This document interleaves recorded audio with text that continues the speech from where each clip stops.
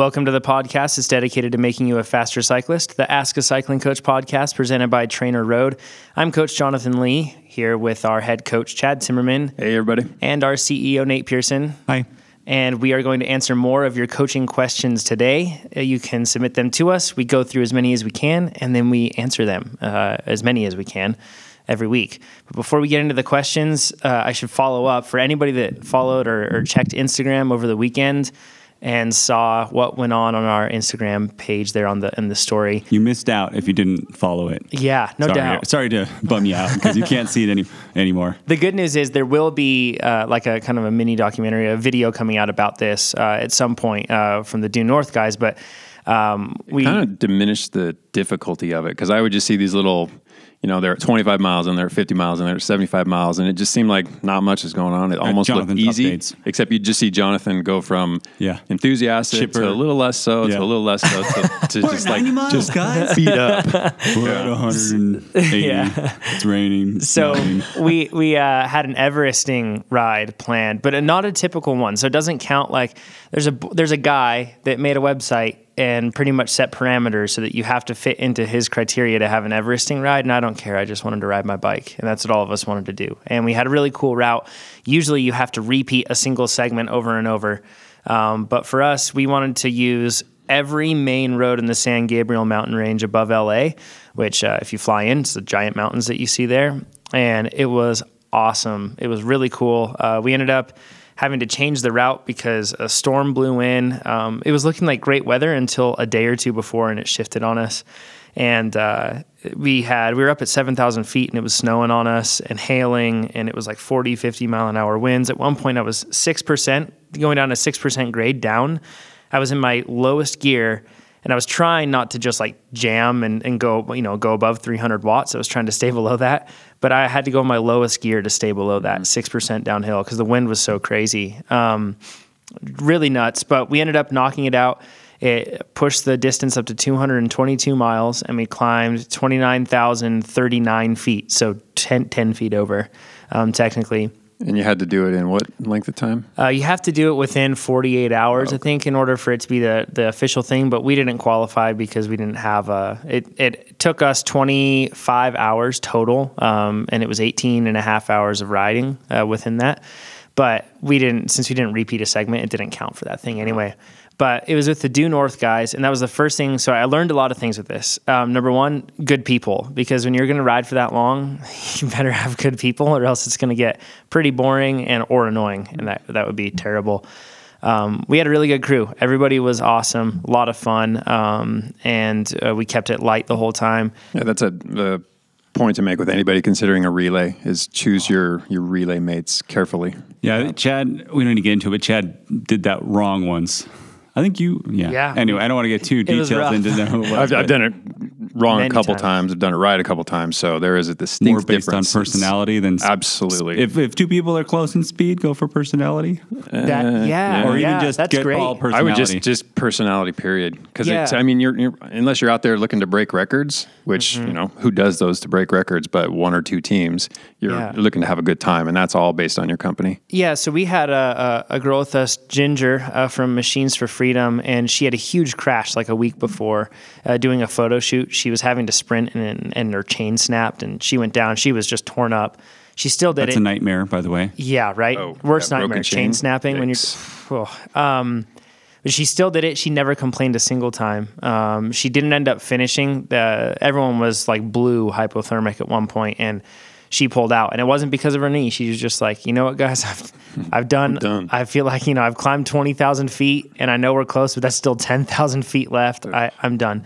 So kudos to her for doing that. But her speed was way different than mine or other people on the ride.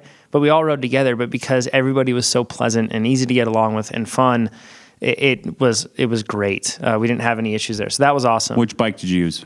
I used a 2016 Specialized Tarmac Pro Disc UDI2. That's a mouthful. And they hooked you up. Yes, Specialized. Thank you. Yes, Paul Connolly from Specialized. Thank you very much for setting me up with that. The disc brakes were huge. They were so helpful because, like I said, it was raining on us. It was raining so hard, it was raining up. The rain was just bouncing off the ground, and I was getting rain coming up through the bottom of my glasses. It was brutal. Were you prepared clothing-wise for all of that? Yeah, and that's rain and cold. Yeah, you're guiding this along very well, Nate. This is like my bullet points you're going through. So what I do, man. Move it along. Merino wool was what I brought because I figured if we're going to get wet, that stuff usually dries out quickly, and it also keeps you pretty warm, even if, unlike a polyester fabric, that if it gets wet. That's a good point that everyone doesn't know is that wool keeps you warm while it's wet. Yep. It does. So I had Rafa was kind enough to send me some arm warmers, knee warmers, and a cap that were all merino wool.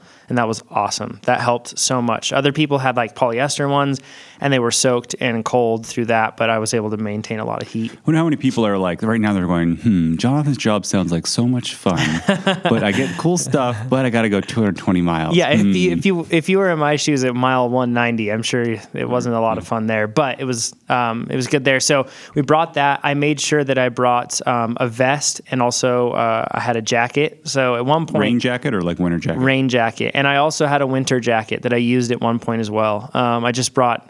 And I made sure all this stuff was light and packable, but I made sure to bring layers so then I could change out. If you have a follow vehicle, bring everything you have. Yep, which we did, which was awesome. And it had a giant light bar. It was like a zombie apocalypse van. So it was all big and lifted, and it was behind us, and they turned on the light bar, so we were able to save our lights. Another thing there on lights is I had jet lights. They don't exist anymore. It's kind of a bummer, but they made really good lights. And they don't sell them anymore. Yeah, true. Yeah, they exist. They exist. But they have replaceable lithium-ion batteries. So I had 3 of those charged, and each battery was claimed to last 6 hours on low. And I got 7.5 hours on one battery, switching constantly. Every time there was a descent, I would turn it on high, but anytime I was climbing, I would put it on low because you don't need it. And it lasted 7.5 hours. Yeah, we used those in that Rockwell relay, and I was super impressed with them. They were great. Yeah, really good lights. So too bad for everyone's going to try to buy them now. Yeah, I know, right? Yeah, they're really good, but it's a plug for a company that's out of business. Yeah, the goal, I guess, with lights is bring something that you can charge.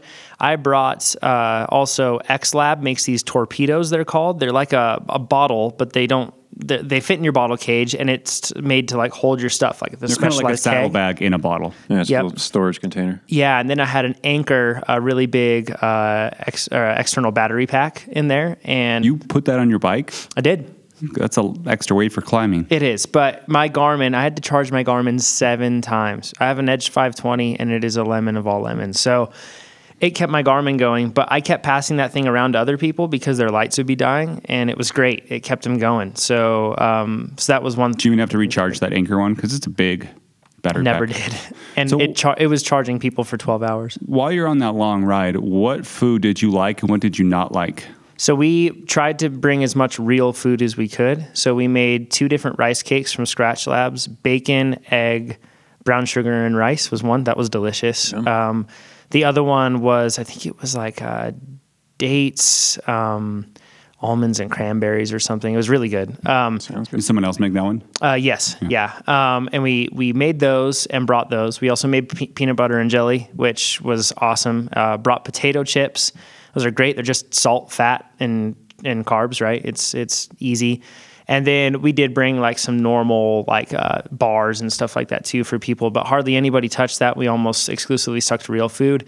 I brought jerky, and that was my 150 mile plus treat. I knew that if I got after 150 miles, I would allow myself to have the jerky, which was really nice. And then all of us used Scratch Labs for hydration. And we forced ourselves, even when Scratch didn't sound like it tasted that good, we forced ourselves to keep drinking that. Any idea of how many calories you ate? Or was it kind of a blur? Yeah, so I know a lot of guys, I bet, finished off positive. They ate so much. And it was hard. Nobody wanted to eat, but we just kept forcing ourselves. We did a really good job of making sure that like everybody was kind of not policing each other, but everyone was trying to keep everyone in check just to make sure nobody was losing it and falling behind mentally or anything. And I think I came out negative on the calories. How many kilojoules was the whole? 9,000 or 8,900 or no 9,002 kilojoules was what I burned. Wow. So it's quite a lot. And then 597 TSS was where I was at. 500? Wow. Yeah, 597. That's a lot. That's a big day. A big day. That's like a whole week. Yeah. You do that once a week? Yeah, but that's a nice big week. Yeah, one thing that I learned with this was, so I looked at Best Bike Split beforehand, and it said 178 is what I should hold for a normalized power for that whole thing. Granted, Best Bike Split is not designed to break down a 24-hour ride. It's designed to break down shorter time trials or bike splits on an Ironman course. So, but I looked at that and I thought that's actually pretty reasonable because that's just above 0.5 IF, and I should be able to maintain that. We ended up doing 0.502 IF, so like right there. And it's felt so slow in the beginning and so easy, and it was exactly what we needed to do. How'd it feel at the end? It was interesting. So we had to cut off a portion of the ride because the weather was too crazy. And we were thinking of repeating Mount Wilson, but the weather came in there really strong and we had to get down into the valley. So we ended up in Pasadena and we had to open up Strava. We'll wait for the storm to leave, use the radar for that, and then open up Strava to try to find a steep and short climb that we could lap to get in the elevation. We had come that close. We needed it.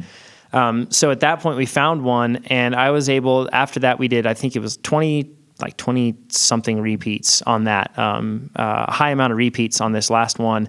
And I was able to do 9 of those at the end, the final 9, I was doing them at threshold. Dylan Nord was right there with me, and he was just like, man, it's so much easier if you just focus on hitting a number and trying hard instead of counting down 10 to go, 9 to go, and just like, let's just hit that. And it was great, and I felt just fine. My joints were pretty worked. Like I have numbness in my hands right now, and it's spreading, but hopefully it starts to go down. I think that's just nerve issues from being on the bars so Sounds long. like workman's comp. Yeah, right. It's planting the seeds. Yeah, and then my knee, interestingly, I thought my left knee has been giving me a huge amount of problems. That's the one that's kept me off the bike this year. I've done so much work on it, and I haven't actually put it to the test with a longer than 100-mile ride. I've been nervous to do that. My left knee is totally fine. It's great. So good job on the PT there, the PTs that I work with. But my right knee, on the other hand, it's not IT band issues. I mean, that was a lot of pedaling, and it's swollen like crazy, but it's getting better.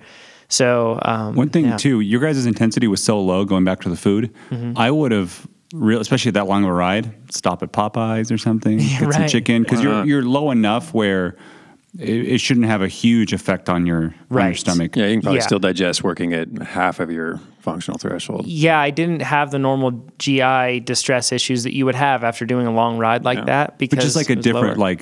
Because just what you described are rice cakes the whole time and easy to digest. But still, I would get sick of them after 25 hours. Getting something really kind of junky food but also has some protein in it, like a Popeyes or what Boston Market sandwich would be good, or something like basically that. You're working at hungry. like a touring intensity level. Totally. I mean, you just did it for 25 straight hours, whereas people who tour are 8, 10, 12 people hours. drink wine and do that. Yeah, and now I understand how people ride across the country or do these intercontinental rides, whatever they might be. It's when you ride at that pace, you may not think initially that you could hold that pace forever. You really can. And I also noticed afterward, and this is just the mirror test, right, and the pinch test on the stomach, but a visible decrease in fat. The abs are much more defined, I guess you would say. That sounds very egotistical, but you know what I mean.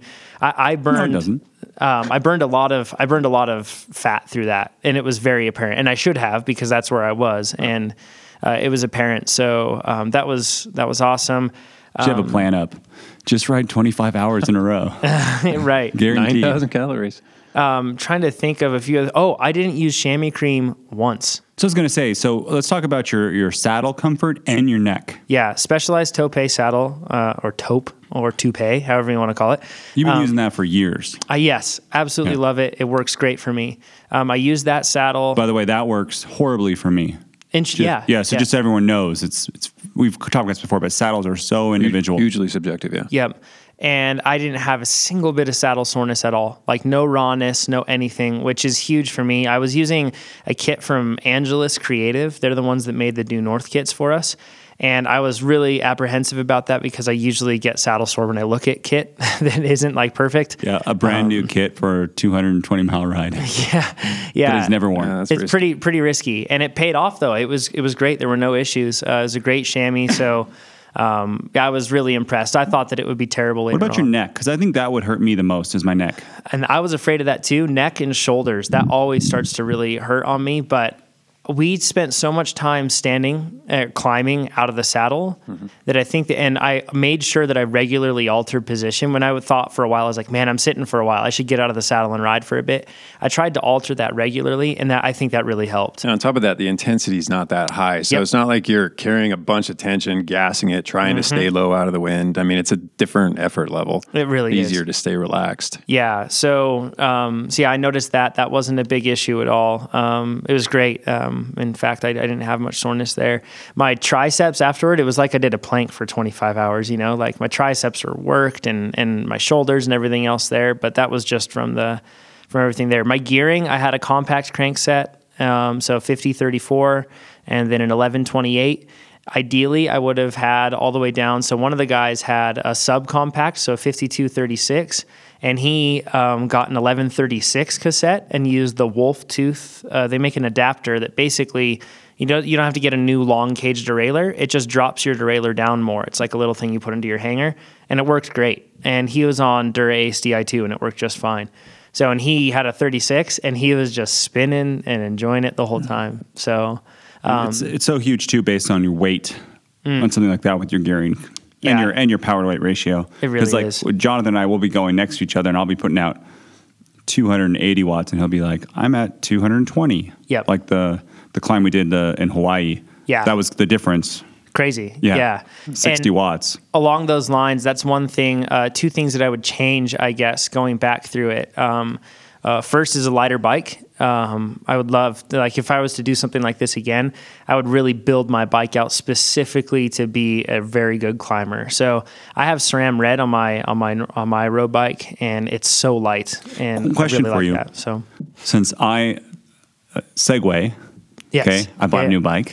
Ooh, yeah. Avenge Vice S-Works comes in December. So the reason why I got that is because of I am believing in the aerodynamic benefit, and I got the CLX 32s with that bike, part of a team, so we get a big discount. I'm also going to get a set of flows too and have different tires on it. I think. Yeah, after our discussion with the flow guys, I'm a big believer in aerodynamics versus weight.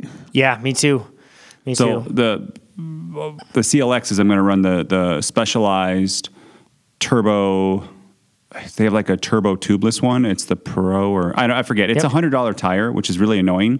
It tests a bunch of independent tests. It tests just as fast as the GP4000 S2. Yeah, but you can run tubeless, which is a big benefit for me. Nice. And then also you can that tire is designed for that wheel. Yes, which is important, as the flow guys pointed out. Yeah, and I'm actually going to get, just so I don't have to switch, I'm going to get other sets with flow for cyclocross. I'm going to have 3 sets of wheels. Yeah, but they'll all be interchangeable between 2 bikes. Exactly. With disc brakes. Depending on what I'm doing. That's super sensible. And then, exactly, yeah. That's what I like to hear. That's why I'm getting them. 3 sets of carbon wheels is very sensible. Very sensible, yeah. But so I'm going to E-tap this is why my question is, I was looking to get E-tap. How is the weight compared to SRAM Red? So E-tap is heavier, but I think that it's heavier by 80 grams or something like that. What about when you take the cabling out? I thought it's pretty close when you take the cabling out. I mean, that's a good point. The batteries certainly are heavy, though, on those things, because they're lithium-ion little batteries. It's a negligible difference, though. But if it's 80 grams, I find that to be negligible. Yeah. The UDI2 stuff that I used was heavy. One thing, too, that I really disliked about this is the first time I've ridden Di2 for a long time.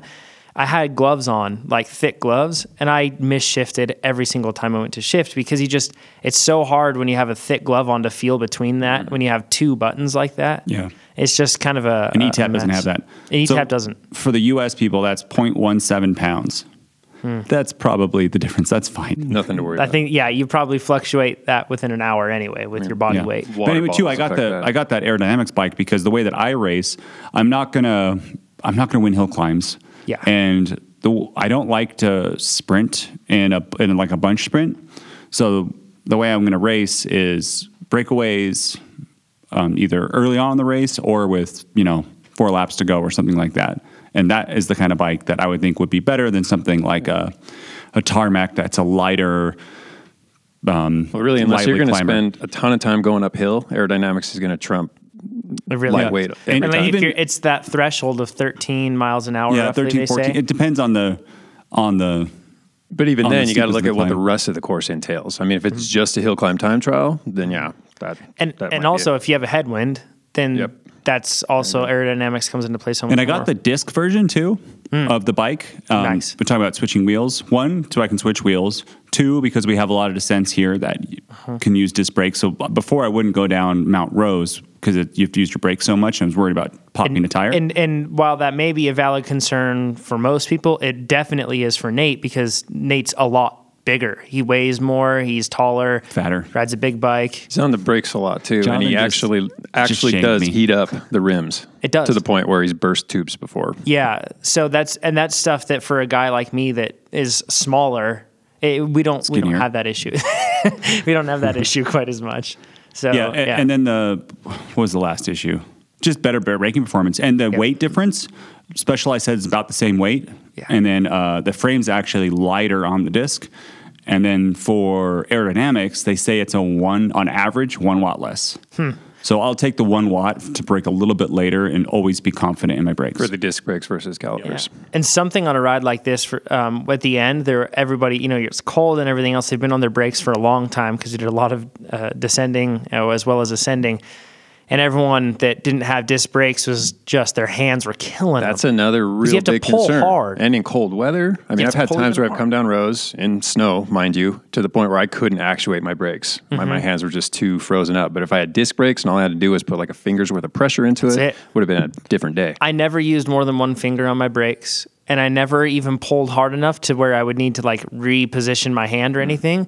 Just barely, just a finger on there. That's the great thing about disc brakes is that you get with so much, you don't have to pull very hard, and it's just nice and easy, and you get a lot of power and modulation through there. I know a lot of people are poo-pooing disc brakes. A lot of people are. And I think it's just because they haven't used them. And they were, they think it's a weight penalty, which on the Venge it's not. And I think it's arrow penalty. Arrow penalty, and on the Venge it's not.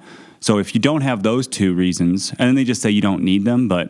That's not a valid argument, right? Just saying like you don't need them. It's just like better. Like why wouldn't give you it 3 want years better and you're probably braking? going to see nothing but discs. Yep, yeah. exactly. Well, too, and the bike industry wants to sell you all new wheels and new bikes. Yep, which makes sense, So, and sorry to bring it back to this, but the last point that I would change. So the first was just having a lighter bike. Number 2 is steeper climbs. So we did Glendora Mountain Road, Glendora Ridge Road. We climbed up Baldy. We did Crystal Lake. We rode along a bunch of different big climbs up there. And thinking back, and all of us kind of agree, we're like, man, we should have just done the steepest of the steep climbs, because you kind of, when you're trying to keep your power that low, you kind of flatten out, like you top out with your gearing and you're just going at whatever speed you are anyway. And if we were on a steeper climb, we'd just be creeping along, but we'd be able to accumulate that stuff, a little easier and drop down quicker. Yeah, that's what I said. Remember, I said just one really long climb. Yeah, and that would be ideal. Maybe the guy who set the rules actually knew what he was doing. What's that? Maybe the Everesting guy who set the rules knew what was up. Oh, he certainly does, right? Yeah, but at the same time, if we had just done one route like that or one road, it would have been a whole lot less entertaining. This was an adventure. We had closed roads that we rode on for 6 miles. It would have been a boring video. Oh, yeah. Totally. It would have been a boring endeavor, really. Yeah, it really would have been. So 4 out of the 6 of us finished. That's pretty good. And check out, we'll have more stuff on this, I'm sure, on Instagram soon from us. And then Due North, that's DEUXNORTH. You can find them on different social channels and on their website. And eventually, I'm not sure when, but there will be a video and everything else coming out. So it was awesome. I learned a lot, and pacing is the biggest takeaway I had. So you can pace easily. Let's go into the first question from Red Running Bear on Instagram. She says, how do you stop without brakes? And that's terrifying. And I'm summarizing what she posted in here. She says, serious question. I forgot to re-engage my brakes and I put my bike back together and flew off the road. Is there anything you can do in that moment of panic? This is the Halloween episode Worst of Trainer fear. Road. Yeah, right. Worst fear right Breaking there. chains and brakes not working. So in this situation, she put her bike together wrong and both brakes didn't work. Yeah, and this can happen if you have disc brakes, for example, and somebody spread the pads out when they were working on it, and then you get back on and the mechanic didn't do their due diligence and pump the brakes back up. You can pull that and get little to no braking power. If you have cantilever brakes and you've had to take your wheel off, you probably disconnected the cable, you have nothing. And if you switch rim widths, because I've done that. Yep, rim widths. Or if you have like a lot of travel, a long pull with your levers, and then somebody has flipped up the cam release lever on your rim brake, and you go to use that, then you're probably not going to get much braking power. There are more scenarios than you probably think, which will lead to having no or very little brakes. I was talking to Jonathan about this. This goes through my mind all the time. I'll be like in bed and I'm like, okay, your brakes don't work. What do you do? It's like, if there was a fire right now, what are my exits? Okay, so what do you do? We were talking about this, and I thought back to if anybody has seen the 80s BMX movie Rad. Yep. Were you thinking the same thing, Chad? Yep. Yeah. So back in the day with like flatland tricks, when you didn't have a front brake on your BMX bike, you put your foot or your shoe on the back side of the front tire. So where in between the front tire and the down tube, the underside of the down tube. Very carefully wedge it there. Yep. First off, you can kind of do it with the back wheel, much trickier, safer, but kind of safer in terms of how you'll stop. Maybe not in terms of body position. Yeah, and it's easy to catch your foot in the spokes in the back compared to in the front because you can't see it in the back. And you're kind of just dangling it back there. So I would take my foot and I would slowly, and I would press it onto the backside of that tire, so not try to wedge it. Would your toe be up and your heel down, or would you do it kind of sideways? Yep. Yeah, you just kind of because if you do it sideways on a road shoe, you've got, your cleat should help you. Yeah, but if you do it sideways on a road shoe, I could see it getting. Yeah, so would you be pushing your cleat and your toe? Yeah, I would just be and very gently, because if you push too hard, it's just going to rip your foot forward. Yeah, and then if it gets stuck, then you're going to face plant. Yeah, and I think we should mention now, there's no real clean solution here. Definitely not. This will not be pretty. No. So I've always thought that I would unclip and kind of put my feet on the ground. Maybe, but if you got any speed and you got cleats and or carbon soles, that's not a whole lot of traction. And then if it does catch, it's going to tear you off the bike. Well, I think about those guys in like Saudi Arabia that do that, where they put their shoes out and they kind of glide. I've seen that. And I would put it on my toes and then try to put more and more pressure on it. I bet they have rubber soles though. I just don't see that working with a plastic bottom shoe. Yeah, it could be pretty slippery. I think rubber would be worse. I think a plastic would be better because you want some slipping.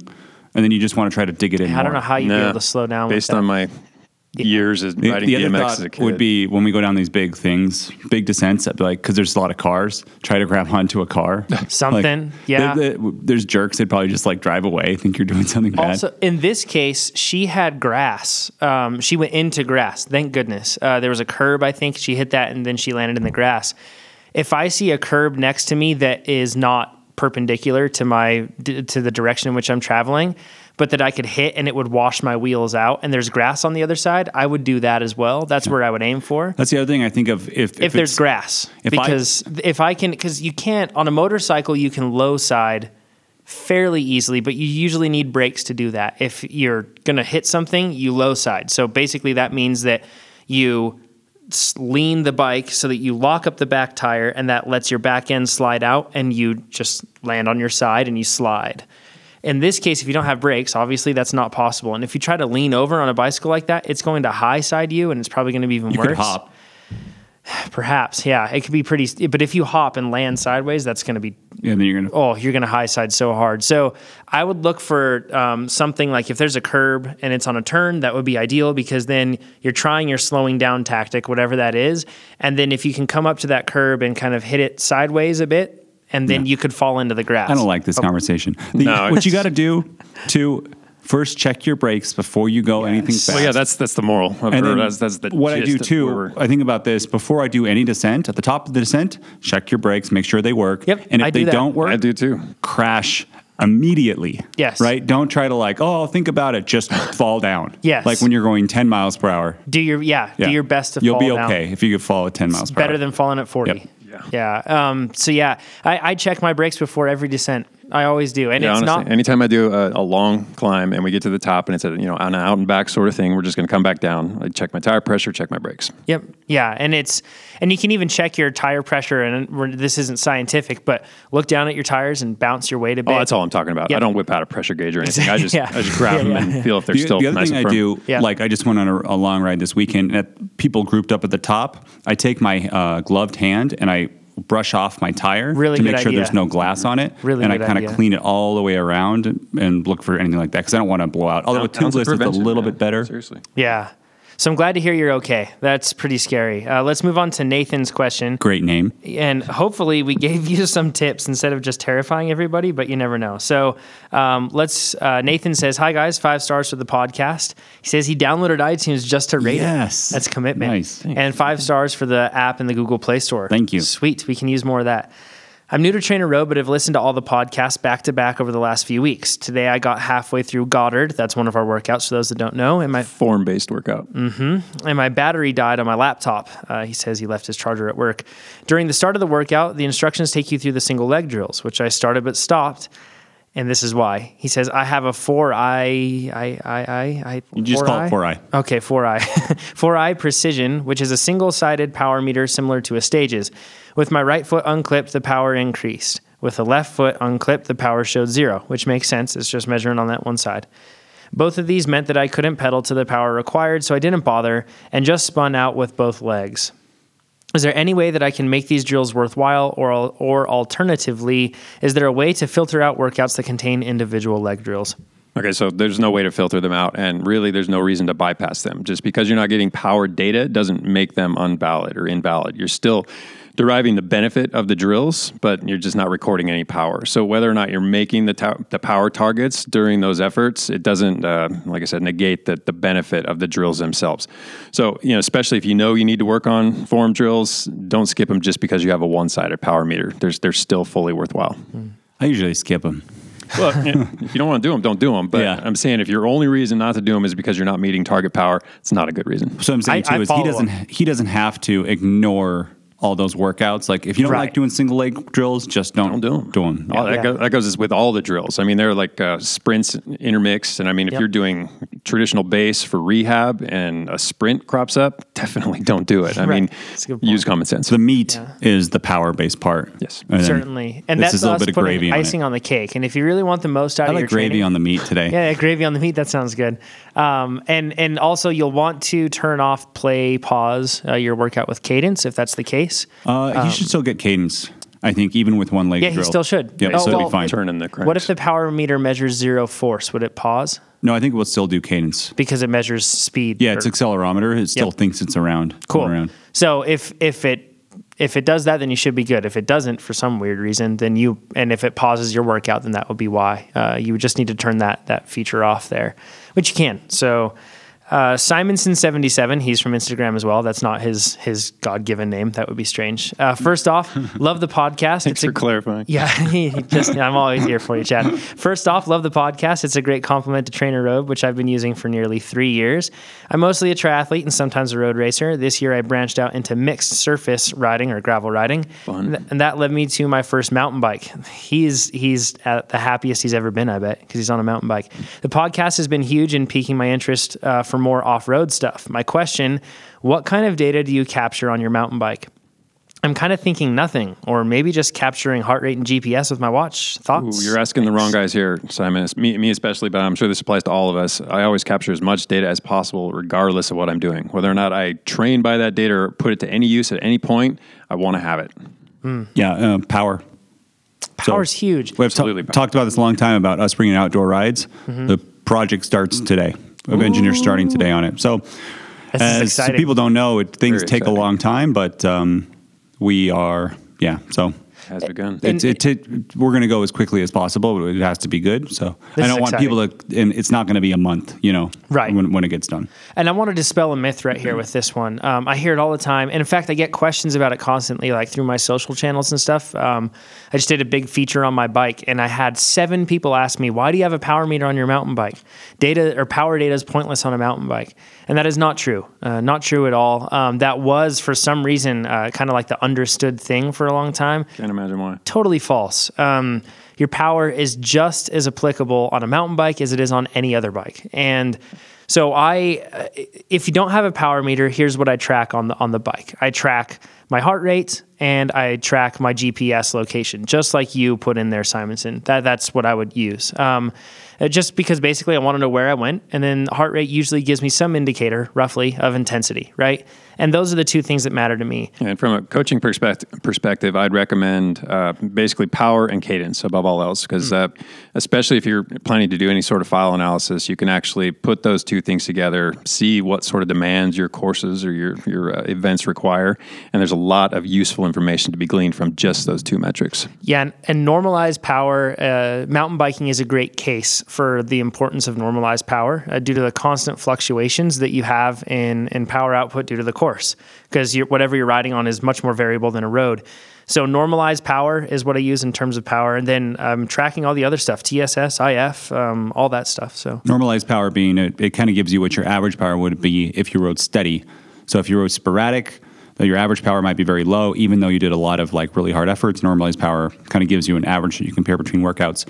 For me, the things that I want to look at and for our product are PRs. Because if I do a new power PR in any kind of duration, that shows that I am improving, which is another it's a good check to make sure, yes, I am really improving. That's one thing on that really quick. I noticed a friend of mine the other day put up a snap, and it was him trying to analyze his performance and see where his PRs were, and he's a very good cyclist.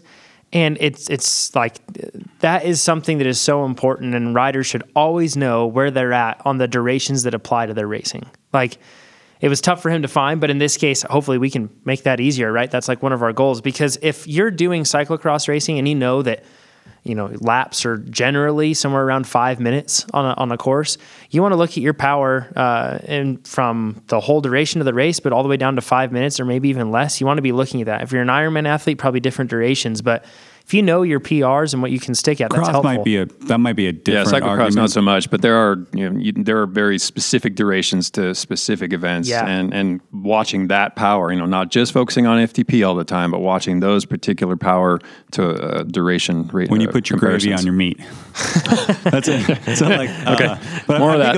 I think of one race here, Boca Road race, where there's about a 2.5 minute climb. You call Yeah, it's longer. Yeah, is it 2.5 minutes? It's a 4 minute climb. It's a 4 minute climb? Yeah. No, it's like 2.5 minutes. 3 to 4. Really? All the way to the maybe top? for you, Jonathan, but for Chad and I, it's 2.5. Anyways, that is the decisive moment in that race, and it's very. The race happens a few times a year, and there's two really hard efforts, and then not the most decisive, but a lot of you get dropped. Probably the most decisive. Yeah. I mean, out of the whole race, that is the most decisive place. So, being able to do a 2 minute and 30 second. Yeah, honestly, you could have reasonable fitness across the board, but if you're super good at 2 to 3 minutes on a course that requires exactly that, you stand a far better chance of faring well. Yeah, so knowing your bests or your PRs for different durations is very important, and especially if you can look at a course ahead of time and see, okay, that climb should take me roughly this long. Then, and I'm talking looking way out ahead, then maybe you pick, for example, the build plan that works for that, or the specialty plan will specifically focus on that. So, and I always I just use PRs as a way to, if I see I get new PRs every ride, happy. I'm getting stronger, I'm getting stronger. It's like a win for me. If I see a power PR. Win. Small wins along the way, super important. Because you can get a power PR without a FTP improvement, which is... Yep. And many times I've even lost a race. And you can lose a race for so many different reasons, right? Just like you can win a race for so many different reasons. But I come out with a power PR, and that race is I agree. Totally successful, right? That's all Nate chases. Yeah. Power PRs. Ouch. Just gasses the first minute and then slips off the back. So let's go into, Joe's question. It says, hi, great podcast, very motivational. Really like hearing about your specific experiences and challenges. This is my second year of using TrainerRoad. Last year I did some workouts, but did not focus on a structured training plan. This year I'm in week 5 of Sweet Spot Based Low Volume 1. Good job, man. And he says it's going great. My question, I am collecting data from my workouts, power, heart rate, speed, and cadence, but not sure what analysis I should be doing after my ride. So this is tying into what we were just talking about a bit.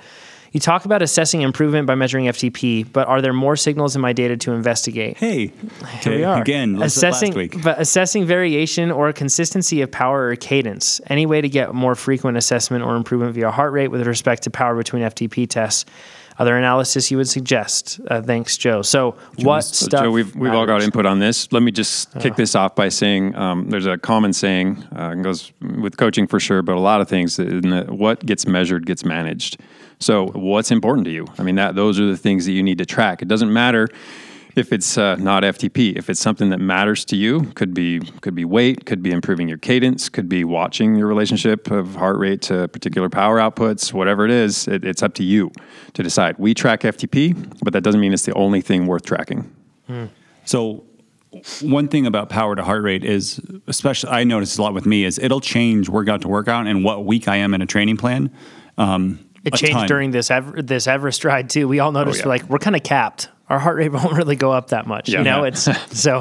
But it would. I mean, if you go to like kind of the thought, Joe Friel has this thought where you had a low heart rate and high power, you got more fit, which isn't the case in that. And so what'll happen? It's not as simple as that. Yeah, when you're really fatigued, is your heart rate will be harder to get up. Mm-hmm. That's what I used to do before power back in like 2007 or something before I had a power meter.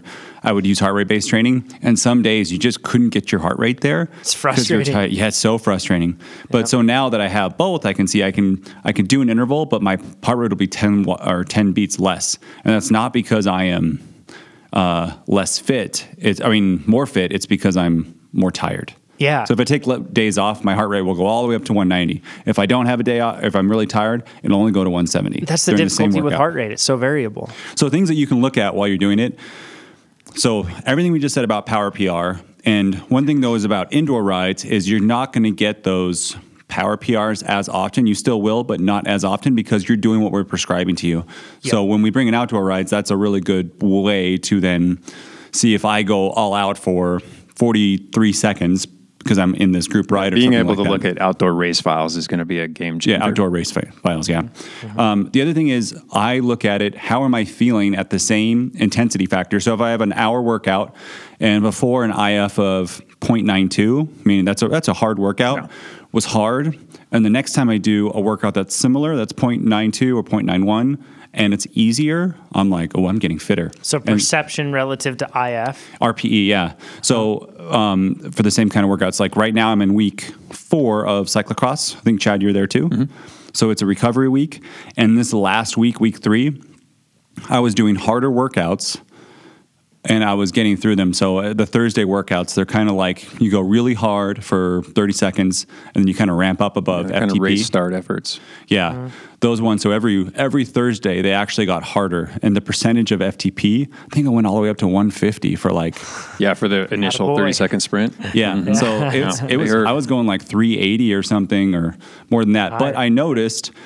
So that first one I did, I barely got through it, and by the third week, I was barely getting through it again, but it was a lot harder. Yeah. So that shows me that I'm probably going to get an FTP bump later on, or at least be better at those 30-second efforts. Sure. Which I think I am. Which you probably haven't trained in the past, so that'll make a big difference on the cyclocross courses. Although that's a 30-second effort, the whole interval was 4 minutes, and I just on my ride, like 40 miles into my 60-mile ride, I did 378 for 445 or something. So that was good for me. I think that would be a power PR, although I don't have the software to tell me if that was power PR, so I'm going to build it. But anyways, that's thanks to those kind of doing those 4-minute intervals. And Joe, you mentioned something, assessing variation or consistency of power or cadence. I really don't. So like my cadence, I like to keep it within a certain range. It took and when I first started riding, which really wasn't too long ago, relatively speaking, but when I first started riding, it took me a while to nail in my cadence. But now I don't really pay it. It's more like something I look at in retrospect, and I don't specifically train at lower cadences. I always try to be racing and training at that cadence. Well, this goes back to course specifics. So if you know you're going to be on a course, if an important race has a sort of climb that's going to force you into a high force, low cadence sort of spin, it's best you train that way. Not all the time, but you need to be faced with some of that so that you know that you can do it. How much time you devote to it, depends on how pivotal that section of the race is. But there is, like I said earlier, there's a lot of information, especially with mountain biking, but with road riding too, criteriums, whatever, depending on the course, that the way your cadence relates to your power output can be a crucial make or break if it's a pivotal segment of the race. This ties it. Great transition, Chad, into Stewie's question from Twitter. He says, hearing you guys talk about the one by on episode 62, how do you find it for road use regarding the cadence jumps being too big? Thank you. I just did it. So I used my cross bike with the road tires for a long ride and had a big climb and a big descent. And I didn't have our 1042 cassette. I was using my wife's wheel because of tires and stuff. Yeah. And I had a 1132. 36, right? Is it 36? It's 36 on it. So the 1136 was just like a compact 28. It's really close to that. Yeah. So for climbing, fine. Yep. And I didn't even need anything extra for anything that we were doing. Mm-hmm. The 11, so it's 40 in the front, 11 in the back. That was not enough on the downhills. With some guys with standards with 11s, and they would just pull away. But that's at I would spin out at 33 miles per hour. So for me, for training, it didn't matter. Which I think with the 10 right now on our cyclocross bikes, that jump from 11 to 10, it's one tooth, but it makes a big difference when you're down that low. And I think that at 120 RPM, I'm going 36. That's about right. Yeah. Like mid to high 30s at a reasonably quick spin. Yep. Yeah. Yeah. And that's with the 10, 42. And then we have a 40 tooth chainring up front. And the one thing I will say, it's not the smoothest shifting. I mean, there are big gear changes. You're going from one cog to a substantially bigger cog. So it's not smooth. It's not like, if you're running an 1121 and it just ticks down you almost don't feel it. Yeah. So that is a small downside, but one that's well worth it. I didn't notice it at all. Yeah. And to be honest, if you are comfortable operating with an 85 to 105 RPM, any type of a change there will be well within... A gear change will be well within that range. The other thing is I use the dropper post on road. Man, so when I drop my saddle down, my saddle height is the same. It's a little bit higher than Chad's saddle height after I drop. Yeah. And that difference in weight descending, I have never felt. It's amazing. If this is what you guys feel, I can't. Because so Jonathan and Chad, yours are lower. Yep. It's not scary at all. No. Like when it's down there lower, that's why it's 5 times less scary. Yeah, descending. Everybody always thinks that top tube tucking is terrifying, and once you get into the right position, it's actually extremely comfortable because your center of gravity is so low. You feel more balanced. So absolutely. The one thing too on Stewie's question, really quick, we had this question on Facebook that popped up and relates to the gearing, and people. Somebody said that we were wondering why people didn't understand why it was wrong to have low gearing, why we thought people thought that way. And we understand the fact that there's there's this weird concept out there that if you use low gears that you're less of a man or something like that. Yeah. And it's so ridiculous. That's old cycling stuff. It is. Yeah. And for us, our goal is, and this is with us personally, but also with everybody else, we just want to make people faster. And if that's us or somebody else. So we give ourselves, with that lower gearing, we give ourselves the option in the context of cyclocross to test out if it is faster to run up something or to ride it. And I know that the reason people run up a lot of things is because their gearing doesn't allow them to. But in some cases, you can ride that if you have lower gearing and it ends up being quicker. Not every case. We don't blanket anything. We test things and then we figure it out. We just have given ourselves the option, which... We did a course a couple weeks back and I ran it one time and I rode it every other time because the difference between the one time that I ran it and the first time that I rode it was substantial enough. I was gapping people who were staying very close to me, but if I rode it, I wasn't gapping them if I ran. But it's only if I rode it, I was gapping them. And these people, a couple seconds, but it was something. And these people are running it fast. It's not like these people were walking; they were sprinting up it. So, in fact, it was the make or break. It's what allowed me to pull away from the guy. Me and him were trading the lead back and forth for the final 3 laps of a race. It was the make or break. Well, too, I think that was 9 laps, that thing. Yeah. Something like so that. 2 seconds for 8, 16 seconds. Yeah, if I could have applied it every time. I mean, there were other factors that figured into it, and he would close gaps on different spots. But it just happened that climb was toward the end of the lap, so that all I had to do was punch it one time, get that gap, hold that gap for 3-4 minutes tops, and that was the difference between victory and... Did you even beat him by 16 seconds? Oh, I ended up... if you didn't do that... You beat him by more than that. Okay. Yeah, I think because once I got that gap, he realized he wasn't going to close it, and he kind of shut it down a bit. Yeah. So I guess that the point is, just because tradition says something, or just because it's something that's understood or you feel pressured to fall into, question that stuff. Like, always be searching for whatever makes you faster. And if a gearing change makes or allows you to be faster, that's great. Yeah, I understand the romantic nature of tradition, but some of it is just lazy. I mean, you gotta move with the times. Yeah. Just remember that there are still people that believe that shaving your legs the night before a race slows you down because the hair popping through your skin. Or that showering after a ride causes you to gain weight because it's water back in your cells. I mean, there's some ridiculous notions that are still clinging somehow. Yep, exactly. Lars' question via Slow Twitch. For next year, my plan will probably be focused on a half Ironman with a tough course. I really want to improve the bike leg. As it's in the first weekend of July, I have 35 weeks to work with, 8 base, 8 build, and 8 specialty. That'll leave 10 to 11 extra weeks. And this is covering a topic that we're seeing pop up all the time. So Lars' context will be unique to him, but these principles hopefully will apply to more. He says, should I do sweet spot base as sort of a pre-base so I can start with a more decent FTP, or should I repeat the specialty phase? Any other ideas? So, Lars, let me preface this by saying our plans, our base build specialty, typically takes 28 weeks. You know, we have 12 weeks devoted to base, and then an 8-week build and an 8-week specialty. So that's common. It's changes things when you're building toward a couple different events. You know, you go about it a different way, but a lot of people just build toward a single event, especially common with full distance triathlons, Ironman. So with half iron distance and full iron distance, especially base. This goes for basically any athlete, any endurance athlete. That base conditioning is vital, and that we get a lot of questions about, can I skip base? You know, that's another one that we're getting. If you're crunched for time, you know, which ones do you skip? I almost never recommend skipping base. That's fundamental fitness. It's called base for a reason. These are base conditioning aspects that you build upon. So if they're not there, well, what do you build upon? So really, in your case, doing a pre-base, as you called it, that sweet spot base, not a bad idea. If that's something that you feel will elevate your FTP, and then you start your regular base with a slightly higher FTP, nothing wrong with that.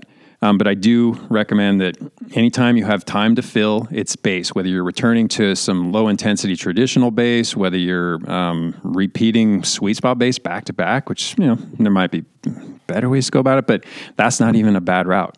So if you have time to fill before your first A race, you take extra base.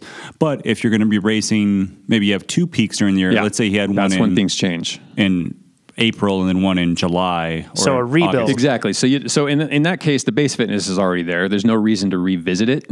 So you're not really extending base. And you can't add an extra base phase in there because your race is coming up. You're crunched on time. Yeah, that's when we go back to the rebuild. So just 4 weeks of, you know, rebuilding a little fitness. But what does rebuild mean? Because you say rebuild, but we don't have a rebuild plan. Yeah, so we have base, build, and specialty. A rebuild is just revisiting the build. Whether you do the whole thing, 4 weeks of it, the first 4 weeks, the latter 4 weeks, there are different contingencies that steer you one way or the other. But basically, we're just revisiting the same build plan that you used already. So someone would go... Or maybe a different one that applies to if you're changing tracks. So someone would go base, build, specialty, have their race, then go back to build. Yep. And you said if they have less... Go ahead.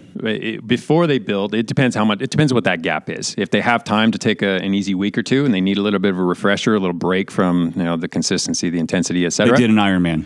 Yeah, exactly. So they're not going to jump right back into build. That's too intense. In that case, I would say go back to a couple weeks of something like traditional base, something where you're just staying and then consistent, go back into build. And then revisit the build, and then re-specialize. So you said if someone has 4 weeks, you said they might take the first 4 weeks of the build or the last 4, and you said there's some reasons. Typically, if you're carrying a lot of fatigue, then I recommend revisiting the first 4 weeks because they're gentler. If you're feeling, you know, you're ready to rip it, feeling good, then you can jump into the latter 4 weeks. And both those 4 weeks only have a 1 week taper, right? Before the...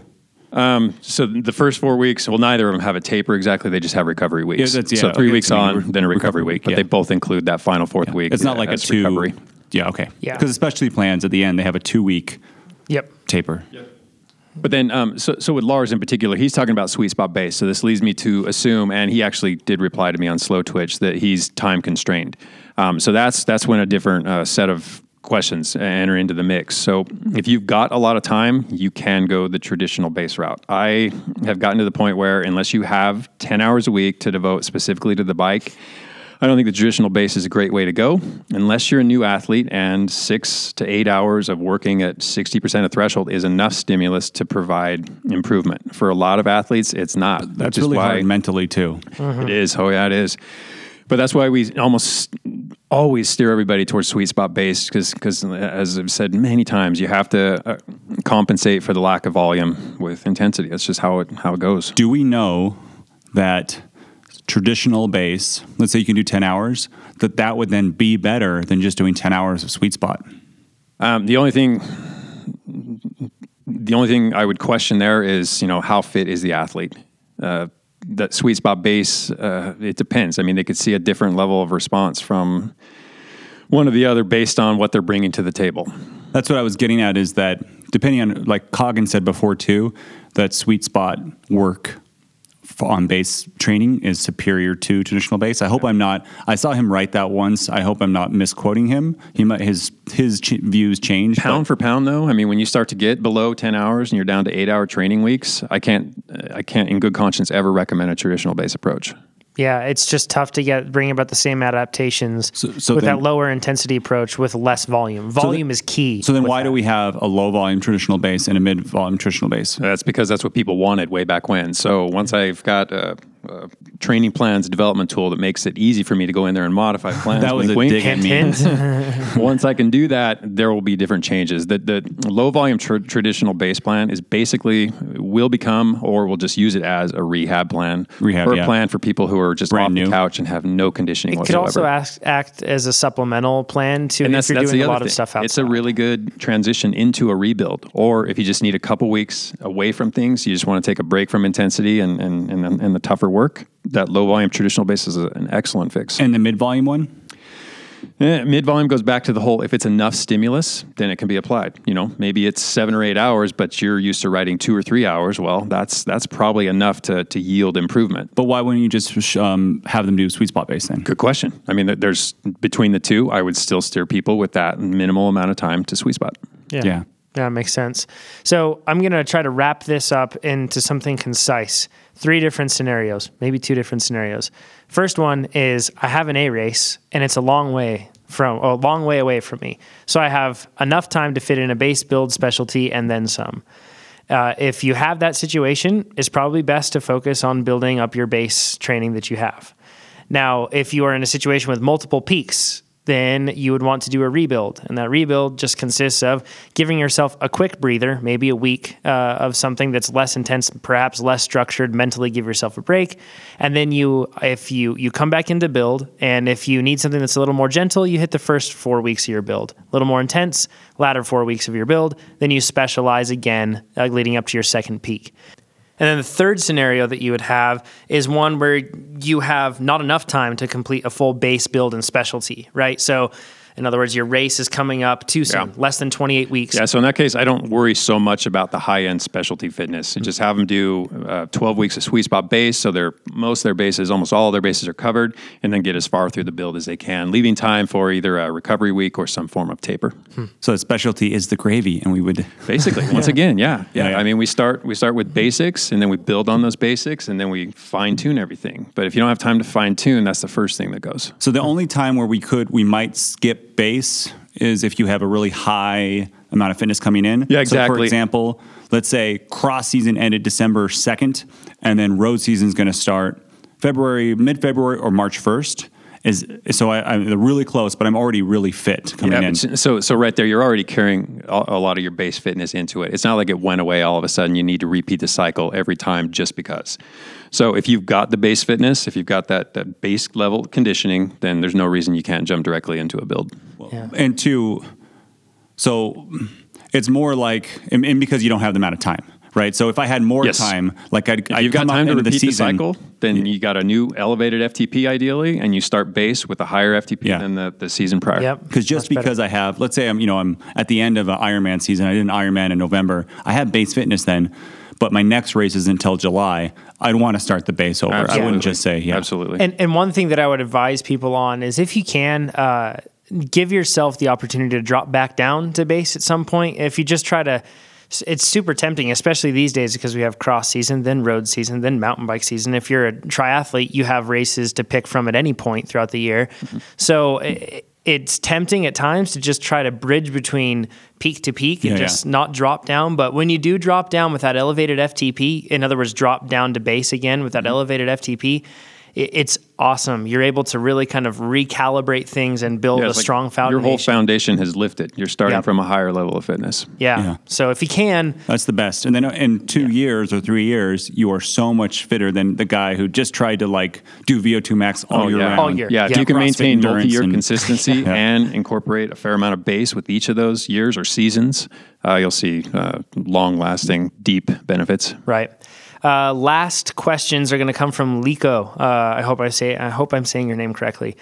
He says, is it okay to take a midway break, 10 to 15 minutes, when doing a 3+ hour long ride? He says, how will this break or the pause in activity impact TSS? So Lico, it depends what that break consists of. If you're looking for... a break in and of itself isn't the problem, and what it does to TSS is just pauses your TSS accumulation, so it won't impact that either. If you're going to do the whole ride and you happen to segment it, TSS is still going to add up to the same thing. It might actually preserve the quality of the ride. So if you're kind of running yourself or grinding yourself into the ground and a 10 or 15-minute break revives you to the point where you can keep the productivity of the rest of that workout high, then absolutely take that break. If you're looking for something like slow fiber fatigue, which takes a lot of consistent effort, where you don't really take a break, it could impact that a little bit. But again, if it helps maintain the rest of the quality of the ride, it's not something that's going to change the nature of it all that much, if at all. I do like, though, especially for Ironman racing, no breaks at all. Or half Ironman. Yeah, I mean, you always got to keep your event in mind and know what you're building toward, and gear your psychology as well as your physiology accordingly. There's a lot to be said for that, for sure. All right, that covers it for this week. You can submit your questions to us at TrainerRoad.com/podcast. There's a form on there that you can fill out and submit your questions, and we dig through as many as we can each week, and we put some ones into the list that we feel like are going to make for good listening for all of you. You can also use the hashtag AskTrainerRoad on different social channels. Find us on Snapchat at TrainerRoad, and you can send in your brief questions there. You've been doing better with that, by the way. Thank you very much. And we can answer them quick, in some cases, quickly on there. So thanks for submitting the questions, everybody. Keep training. We'll talk to you next week. Thanks, everybody. Bye-bye.